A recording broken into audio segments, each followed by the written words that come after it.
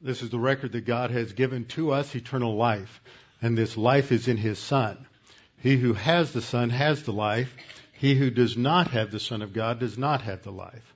He who believes on Him is not condemned, but he who believeth not is condemned already, because he has not believed in the name of the only begotten Son of God.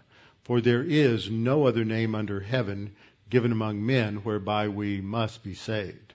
For by grace you have been saved through faith, and that not of yourselves. It is the gift of God, not of works, lest any man should boast. For I am persuaded that neither death, nor life, nor angels, nor principalities, nor powers, nor things present, nor things to come, nor height or depth, nor any other created thing is able to separate us from the love of God, which is in Christ Jesus our Lord. For of Him, and through Him, and to Him are all things, to whom be the glory forever. Amen. Before we begin our study of God's Word, let's go to Him in prayer to ask His guidance on our study this morning. Father, we're thankful for this time that we have to study Your Word. For You have revealed Yourself to us. You've revealed to us Your plan, Your purposes for the human race. You've revealed to us the perfect plan of salvation and the plan that You have for our spiritual growth, our sanctification. Now, Father, as we study today, as we reflect upon Your Word, may we be challenged with our priorities, our purposes, and the plans that You have for us, that we might recognize that our life is not about us and our hopes and our dreams, but our life is about serving You and recognizing the gifts that You have given us and the resources that You have given us and exploiting those to the maximum, that we may honor and glorify You with our lives. We pray this in Christ's name. Amen. Open your Bible with me to Colossians chapter 3. Colossians chapter 3, and we are studying the verse 15, this issue dealing with letting the peace of Christ, the peace of God rather, rule in your hearts. And we studied this in some detail initially, and now we're looking at the doctrine that comes out of that, the questions that often arise, which relate to how do we know the will of God? How do we know what God wants me to do? All of this really relates to the basic topic of how do we make decisions? How do you make decisions of what you will not do and what you will not do in your life? How do you make decisions about how you will utilize your time? As we go through life, we often talk about the fact that time seems to go faster, and we just wonder where the time goes. And the Scripture says, is in the verse preceding a verse we know well, the verse that talks about being filled by means of the Spirit, the preceding verse talks about redeeming the time. It's so easy to fritter away time. It's so easy to waste time. It's also easy to get a little over-obsessed with doing everything right and becoming a spiritual workaholic or just a workaholic, simply because we're so afraid we might waste a minute or two. There has to be time for recreation, for relaxation. This is why God built the Sabbath principle into the Mosaic law, was to force a time of rest, which emphasized also a time of dependence upon God for everything in life, a time to withdraw from the rush of the everyday routine, and to reflect upon who God is and what He has done for us. Now, the Sabbath is not a part of the church age mandates, but the principle of that time of rest still is. So we have to learn to balance. That's probably the toughest word to deal with when we're talking about priorities and decision making. And some of the decisions that we make are not always that monumental. They're not always that huge. Sometimes we're just talking about the day-to-day decisions. And so many things in life, in our lives, turn on small decisions.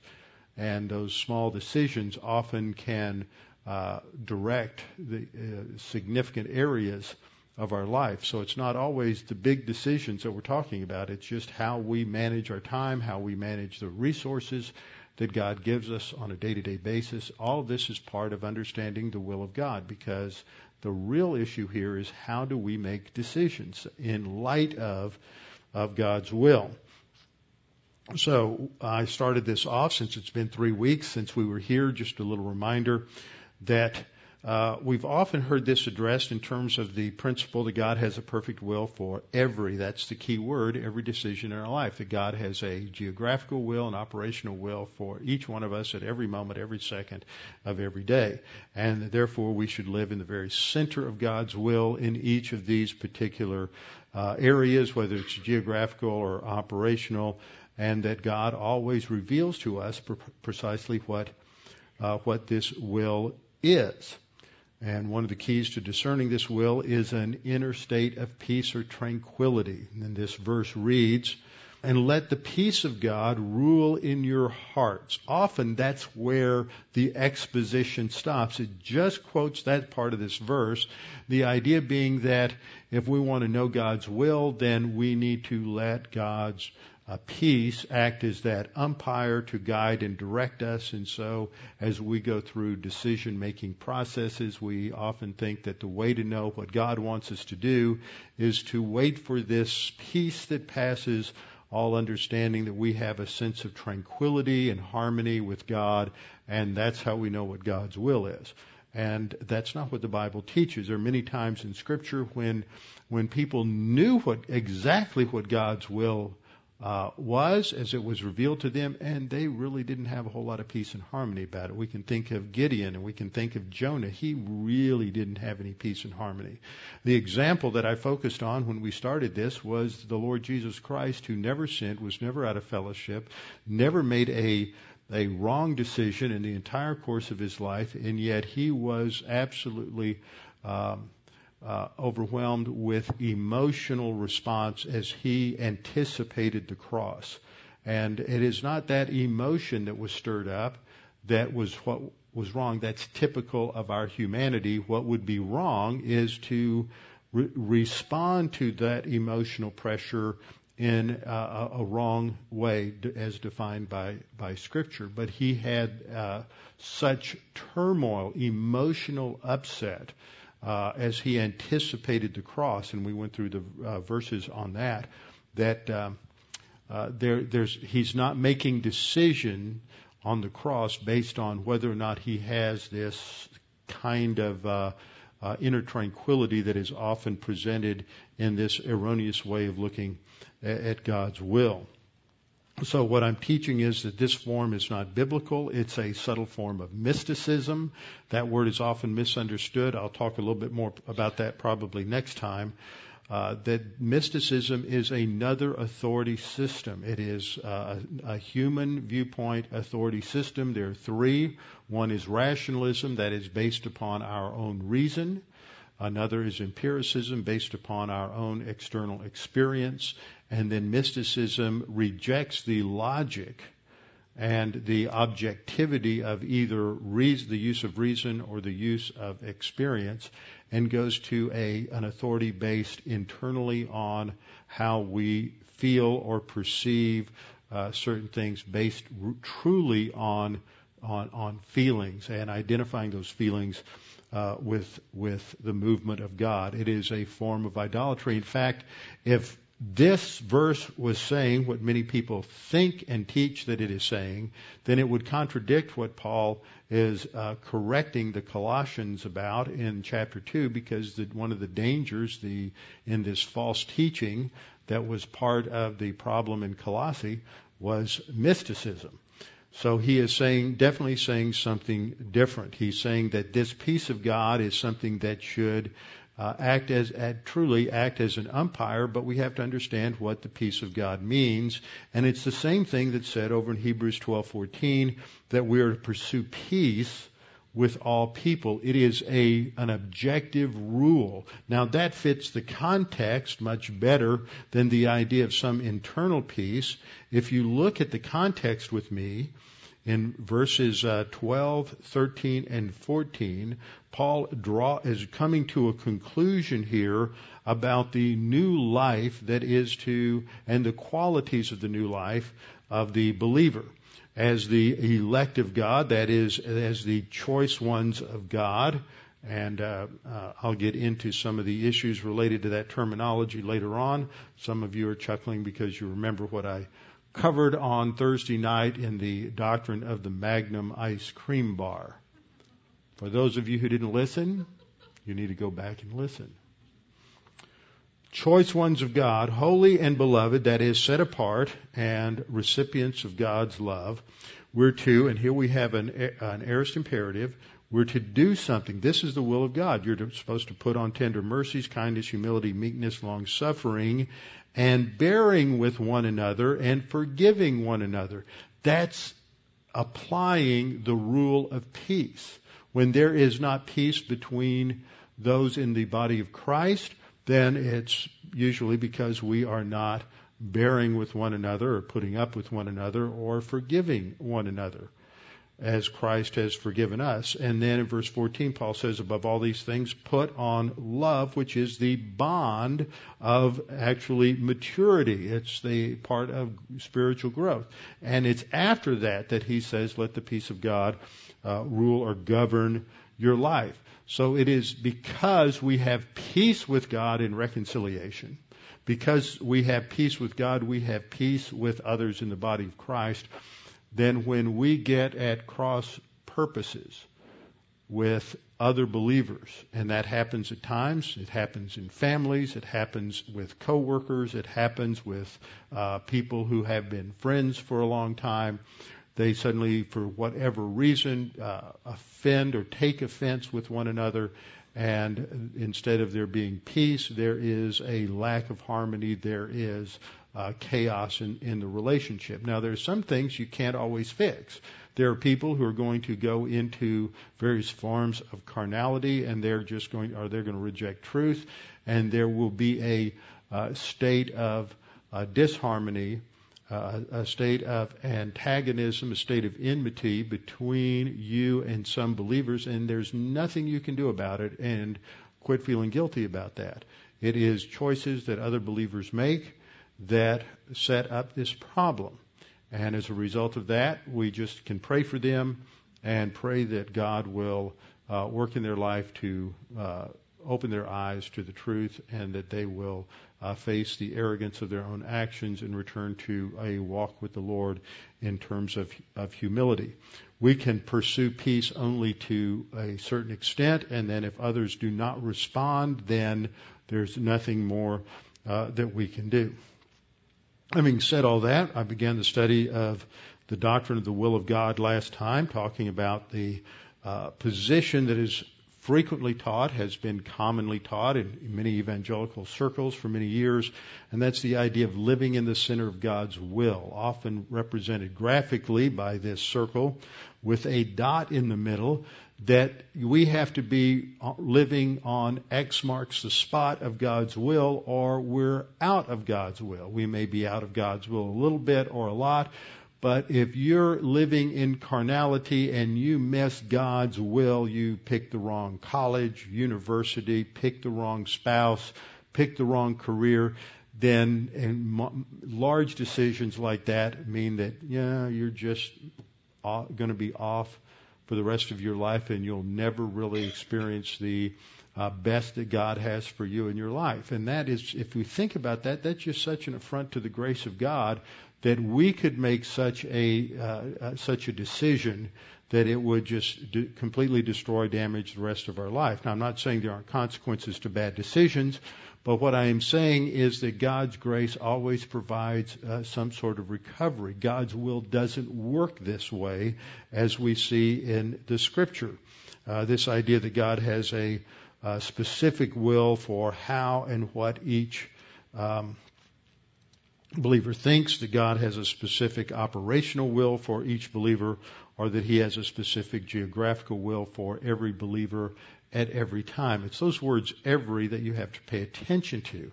What I am saying is that there are times when God does have a specific operational will or geographical will for certain people at certain times. You can't miss it. Jonah tried to miss it. That's your classic example. Jonah tried to miss it. He didn't do very well at trying to miss it, did he? He couldn't avoid it.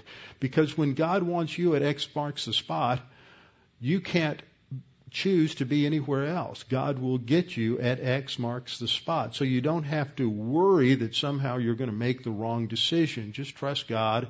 And even if you do make the wrong decision, it won't work out. The last time I taught on this, I concluded with the example of the decision-making process that I went through in going to Connecticut back in 1998. Another episode that I often refer to and am reminded of when I talk on this topic occurred when I was a senior in college, and I had spent the previous 2 or 3 summers working at Camp Peniel as a counselor and director of their what they called their trip camps, canoe trips, backpacking trips, things of that nature, taking groups to Colorado, things like that. And I had spent about 3 summers doing that, and I was a little weary of that. And I had a favorite history professor who was taking a group to Europe that summer. It's a 6-week study tour, and I had really wanted to go on this trip, especially with him. He had studied in Germany, and we would spend a lot of our time in Germany, and I really anticipated that. And so I had told Gordon Whitelock that I would not be available to lead trips that summer, as far back as September, almost the end of the last summer, because I would be going on to summer school and going to this particular class. Well, this study tour on and all through the spring, as chief, as we all call Gordon, as chief was looking for someone to lead the trip camps, he couldn't find anybody. And that was weighing on my conscience. That's one way God works on you. You can say, well, that was the Holy Spirit. Well, in an indirect manner, yes, that's true, but it's through the norms and standards that you have in your soul that have been put there from the study of the Word, not because you're getting new revelation. And as the spring moved along and they couldn't find anybody to lead the trip camps at Peniel, I was beginning to feel a little concerned about that. The deadline for signing up for this trip, to having enough people to make the trip go, was around the 15th of May, I think, something like that. I don't remember exactly. On May 13th, there was one person signed up for the trip. Me. Nobody else had signed up. So I had thinking about responsibilities and ministry and serving the Lord. I thought, well, I think probably the Lord's giving me a little message here. I need to work another summer leading trip camps at Peniel. So I called up Gordon and told him I would do that. And I called up my professor and told him I would not be going on the trip. When I saw him a week later, 15 people had signed up on Monday. I felt like Jonah. So even when we think we're making a decision for a lot of good reasons, that may not be what God wants us to do, and God may want us someplace else, and as much as we try to be in another location doing something else, God's going to get us exactly where He wants us to be, and we're not going to be able to avoid it. So figuring out if God has a geographical will for you at a specific point in time, it's not some sort of shell game that God plays with us. You know what I mean by a shell game, when you have the carnival guy with the 3 walnut shells and the pea under one, and he's moving them around, and you have to guess where the pea is. God doesn't approach His will for our life in that manner. We're not in a guessing game with God. He's going to make it very clear when He wants us go in a specific direction, but He doesn't do it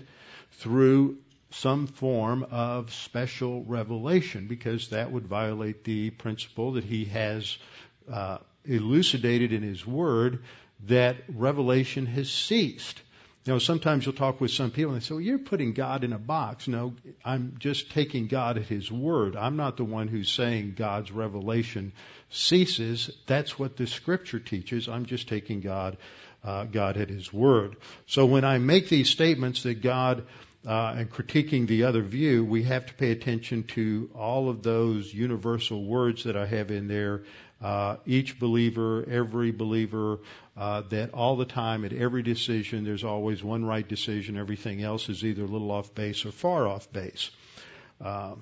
So that's what I covered the last time. Now, also, the first point, which is all I covered, is that we have some technical terms to use in relation to the will of God that we talk about. One is God's sovereign will, which has to do with what God determines will take place. Sometimes this is called by theologians the decretive will of God, which just means what God has decreed will happen as opposed to what God expresses his desire to be. Sometimes it's called sovereign will of God, other times it's secret will of God, because it's not something that has been revealed to us.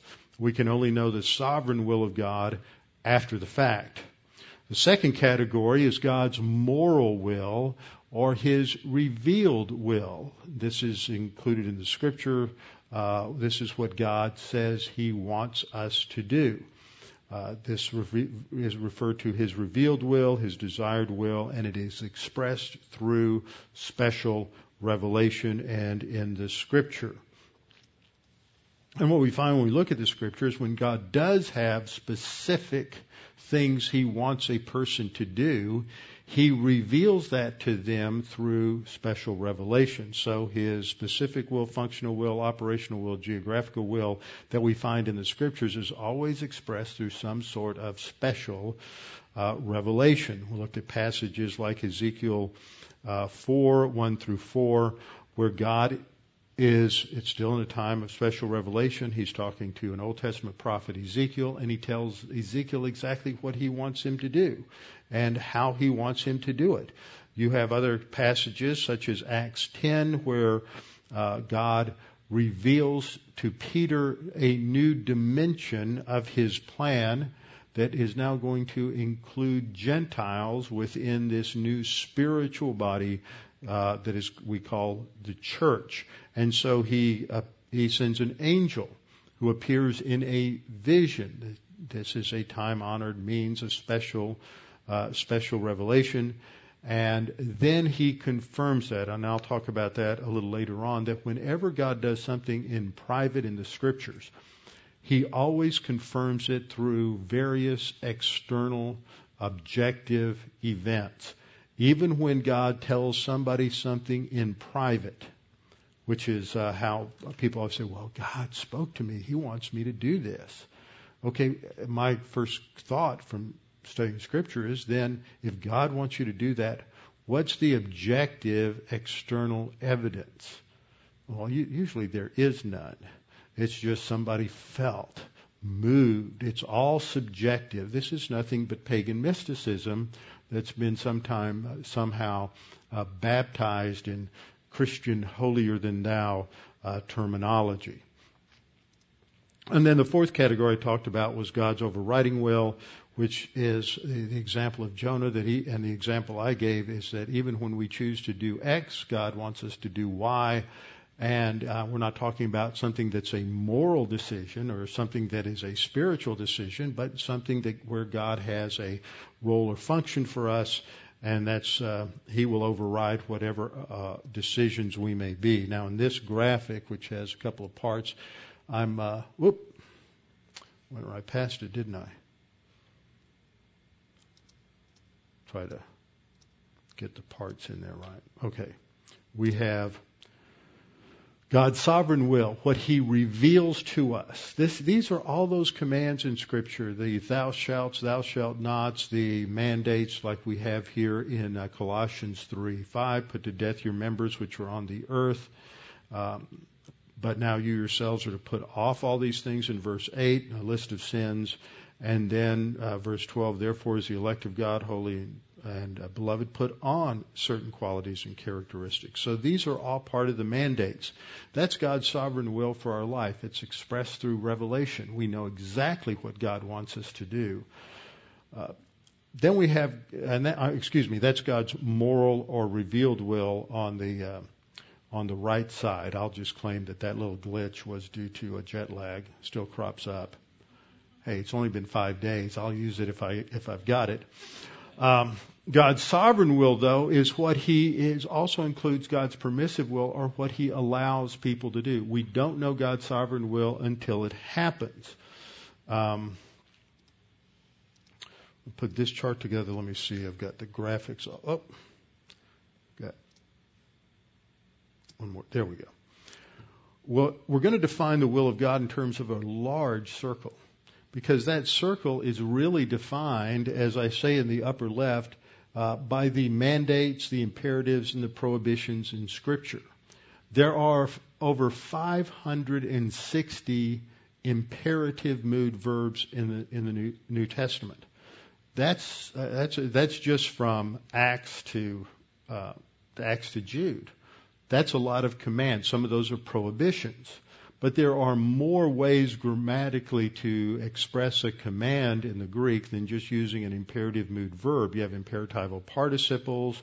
You have sometimes you have subjunctives that are used as a sort of a first-person plural. Let us do this. And that's another way of stating a command. So there are a lot of different ways that God expresses His will, but there's a minimum of 565 commands.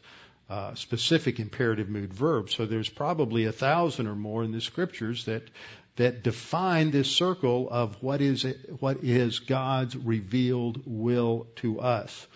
When we're walking in the light, we're walking according to Scripture, we're obedient to Scripture, we're in fellowship, we're doing all of the things that God says to do. We're praying without ceasing. We are walking in peace with one another. We are forgiving one another. We are consistent in our study of the Word. All of these many, many, many different things that are part of what should characterize the maturing, spiritually oriented believer, then we're in God's will. When we sin, we're out of fellowship. We're out of God's will. We're living on the basis of the flesh, the sin nature, and anything and everything that we do when we are energized by the flesh is, by definition, out of God's will. It doesn't matter if you are doing what God says to do, such as study the Word, memorize the Word, pray, witness, whatever. If you're doing it in the energy of the flesh, you're still out of fellowship, so you're not in God's will. You can do what God wants you to do, but do it the wrong way, so you're out of God's will.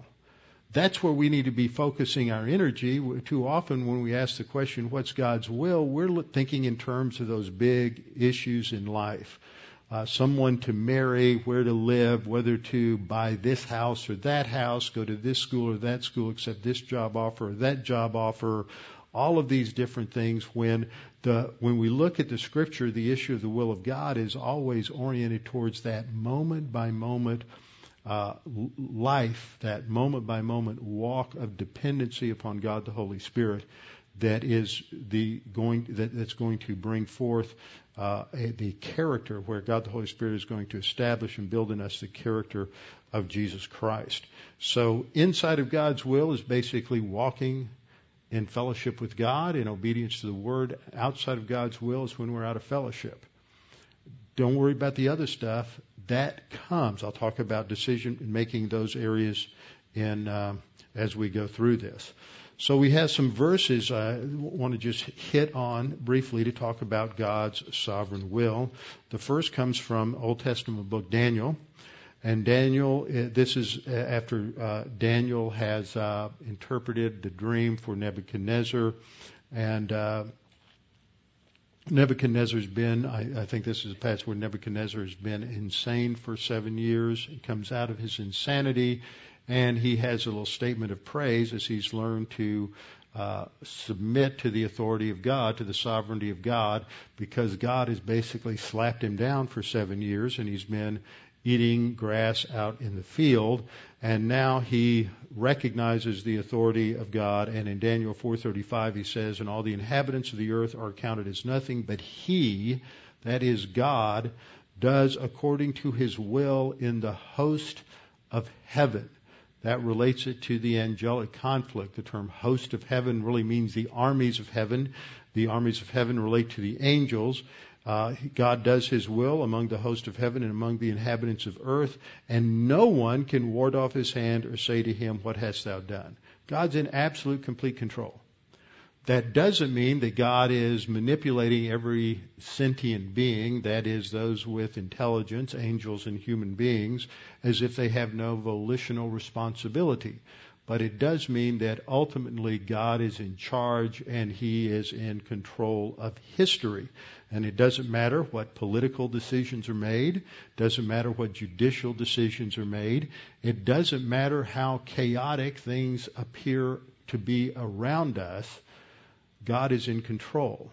And God's control, God is often teaching us through the chaos of human events that we really need to get our eyes off of human solutions and onto divine solutions. And there are a lot of people who've been upset this last week because of the Supreme Court decision, people who've been upset for the last 3 or 4 years, if not longer, on political decisions. But I think one reason God continues to let this country spiral down into this morass of socialism is because Christians put too much focus on the political solution and not enough on the spiritual solution, and their hope is based on man and not on God. And until believers in this country start getting their focus on the Lord and off of their own little self-absorbed issues, we're going to continue to go downhill. Because it's all about self-absorption in this whole culture, and the church is becoming the classic example. The church is more self-absorbed than most pagans are. It's just unbelievable what's happening in Christianity among those who really ought to know better. God is still in control, as Nebuchadnezzar could never recognize, even though for him personally, he had had 7 years of absolute chaos. He recognized God was still the only one who's in control. Proverbs 21:1, we're told the king's heart is like channels of water in the hand of the Lord. Whoever the king is, or president, or prime minister, whether it's somebody who's crazy, like I'm a nut job over in Iran, or whether it's somebody who is trying to do right things, such as some leader in the Western world, some congressman, senator who is oriented to the Word, trying to do the right thing, or whether it's a president or Supreme Court judge, ultimately God is in control. And He is the one who is moving history according to His plan and not according to your plan or my plan or somebody else's plan. And He allows things within His sovereign will. That's a category we call His permissive will, allowing morally free agents to make bad decisions. This is why there is evil in the world. And often people look at things that are going on in the world and they say, how can a good God let these things happen? A good God lets these things happen because He allows His creatures to exercise their moral responsibility, which means that just as they're free to do good things, they're free to do evil things. And to stop that would bring an end to human history and human civilization. And so God, in His will, is allowing people to make really bad decisions that bring horrible consequences and suffering into the lives of untold millions, because that's all part of the lesson that God is demonstrating within the angelic conflict, which is the greater good. Revelation 4:1 is another passage on the sovereignty of God. If you recall from our study, this is when you have a major shift from the things that are to the things that will take place after these things. This is the opening verse of the prophetic section of Revelation 4. And the Apostle John says, after these things, that is chapters 2 and 3, which summarize the trends of the church age. He says, after these things I looked, and behold, a door standing open in heaven, and the first voice I heard like the sound of a trumpet speaking with me, and this is probably somewhat symbolic of the rapture of the church. Come up here, and I will show you what must take place after these things. This is the sovereign will of God. There are certain things in history that must take place. There are other things that are optional. Let's say that your next door neighbor is eventually going to become a believer in the Lord Jesus Christ and spend eternity in heaven with you. Right now, they're a crazy liberal Muslim or whatever, and you don't really like to even talk to them. But you have a great privilege and opportunity to be part of the process God's using in bringing them to a knowledge of the gospel. And you have a choice of whether or not you're going to get to know them and witness to them. And if you do so, then you will have the privilege and blessing of being a part of God's grace in that individual's life. If you don't, you're not going to be a part of it. You'll miss out on that aspect of blessing and privilege in your life. They're eventually still going to get saved. It's not dependent on whether you witness to them or not, but it's an issue of whether or not you're going to be obedient to the Lord in terms of His will for your life, in my life, in witnessing to those who are unbelievers, those who we may not be too attracted to. I often think about this example. When I was in college, I'm telling college stories today. It's not because I'm old, it's just that they fit. I went on an ROTC scholarship, and this was back during the Vietnam War, and there was a lot of hostility towards the military all over this country.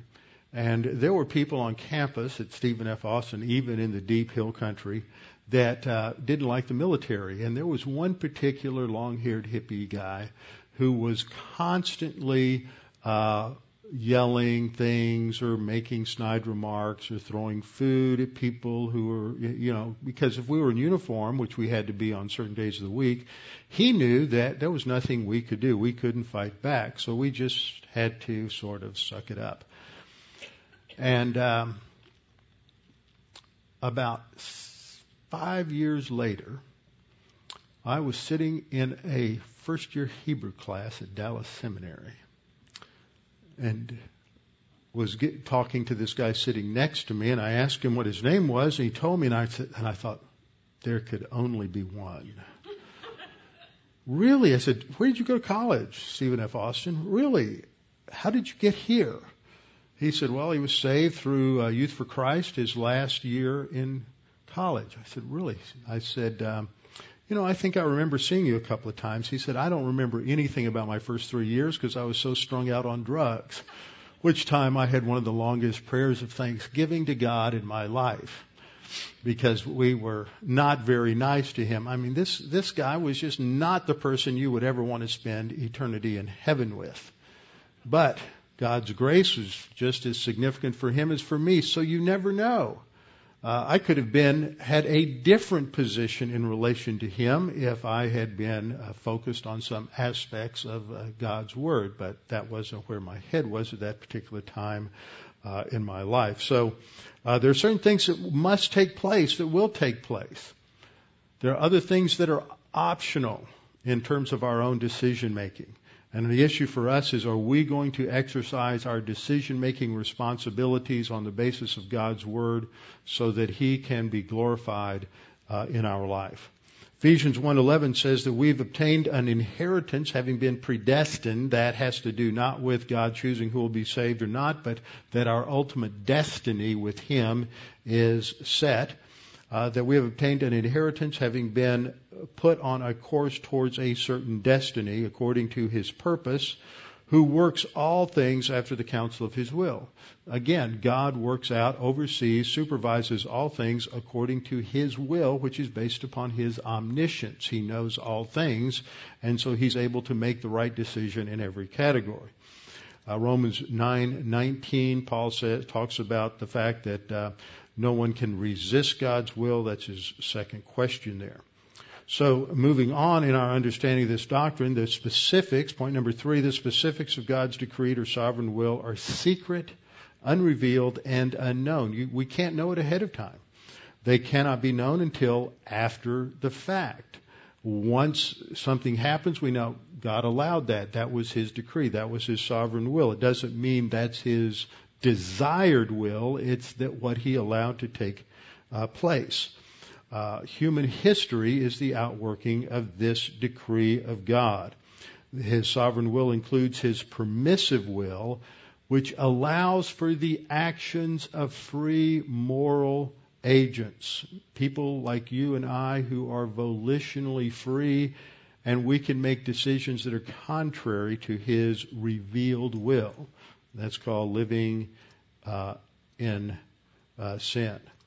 Let me just show you some examples of God's moral will, His revealed will. He told Adam and Eve, don't eat from the fruit of the tree of the knowledge of good and evil. That was His revealed will. He told Abraham that he was to leave Ur of the Chaldees and leave his family behind and go to the place God would show him. He told the Israelites that they were to enter the land that God had promised Abraham, Isaac, and Jacob, and they were to annihilate the Canaanites. And He also, in the Mosaic Law, has the mandate, do not murder, do not commit murder. However, in God's sovereign will, He allows the freedom for Adam and Eve to eat from the fruit of the tree of the knowledge of good and evil and to plunge the human race into sin. He allowed Abraham to leave Ur of the Chaldees and to drag along his father, but because his father was there, he stayed at Haran for a few extra years, and he took Lot along, which was the source of subsequent problems. See, God often lets us only partially obey Him, but later on it shows up with some other problems. The Israelites, instead of fearing God, they feared the Canaanites and failed to trust God, and so that generation was not allowed to enter into the land. And in violation of the mandate not to murder, God's sovereign will included the illegal execution of Jesus on the cross at Golgotha. So God's sovereign will is not something that is known ahead of time, only His revealed will. So when we raise the issue in our life as to what we are to do, the issue is we're to study the Word, we're to walk with the Lord in the light of His Word, we're to walk in the light, we are to follow all of these mandates of Scripture, and if we are doing that, then God is going to make His will and the path clear to us. That's the principle of Proverbs 3, 5, and 6. Trust in the Lord with all your heart, and lean not on your own understanding. In all your ways acknowledge Him. That's putting doctrine first and putting your spiritual life first, and then He will direct your paths. With our heads bowed and our eyes closed. Father, we thank You for this opportunity to reflect more upon Your will, what You have revealed to us. Recognize that You are the ultimate authority in the universe and in our lives, and that we need to become oriented to Your authority through Your Word. And it is only through Your Word that we know Your will.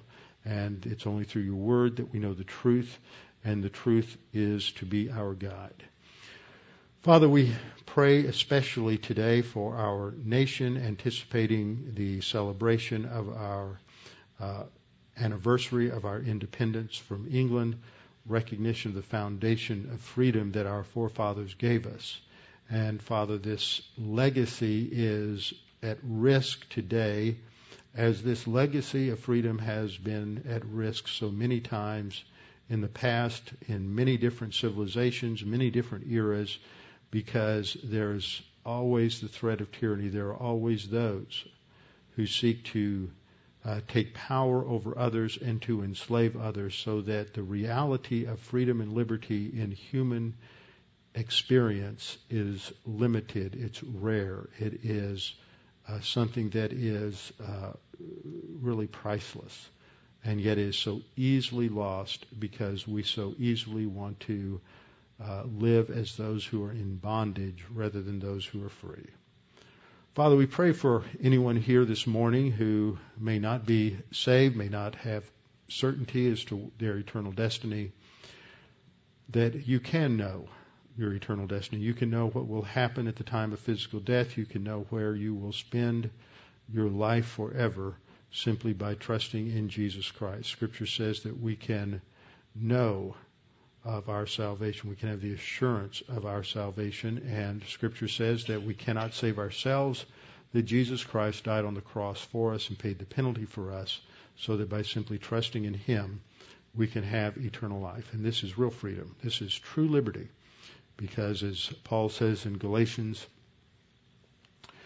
5:1, it is for freedom that Christ has set us free, and that is the only freedom that is worth having. It is a foundational spiritual freedom that is free from death, free from the tyranny of sin, and free from the being bound to merely a temporal existence.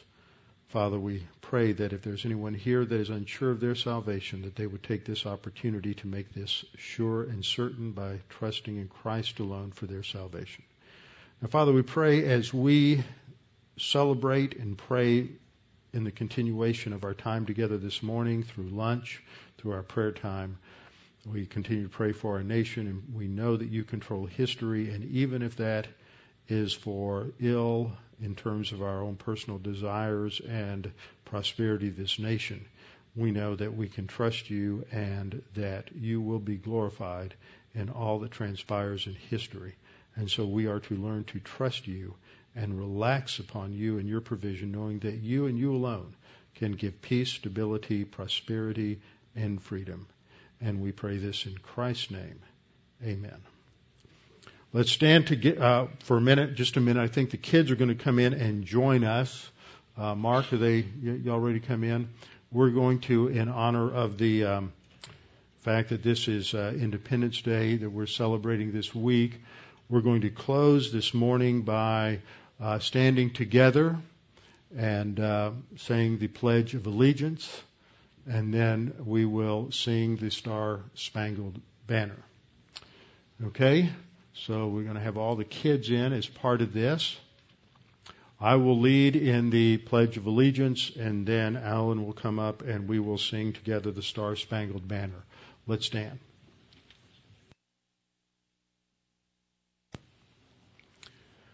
I pledge allegiance to the flag of the United States of America and to the republic for which it stands, one nation under God, indivisible, with liberty and justice for all.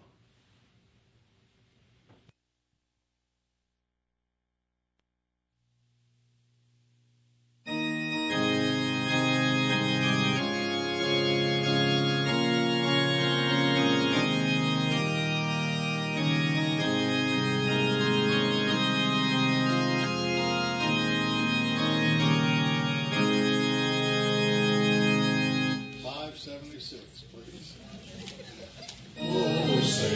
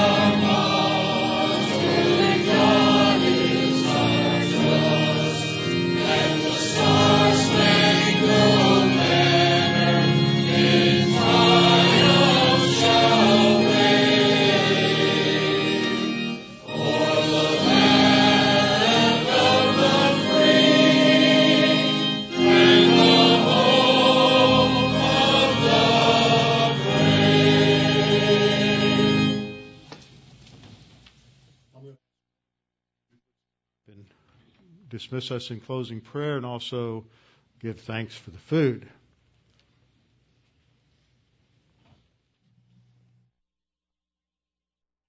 Bow with me, please. Father, we have so much this day to be thankful for, primarily your grace. We thank you that you have returned Robbie to us. We thank you for the exposition of your word this morning. We thank you for the privilege and opportunity to continue to fellowship together, both in the breaking of bread and in our supplications to you for our nation and for us as a church and us as believers. We ask that you bless this time, and we ask all these things in Christ's name. Amen.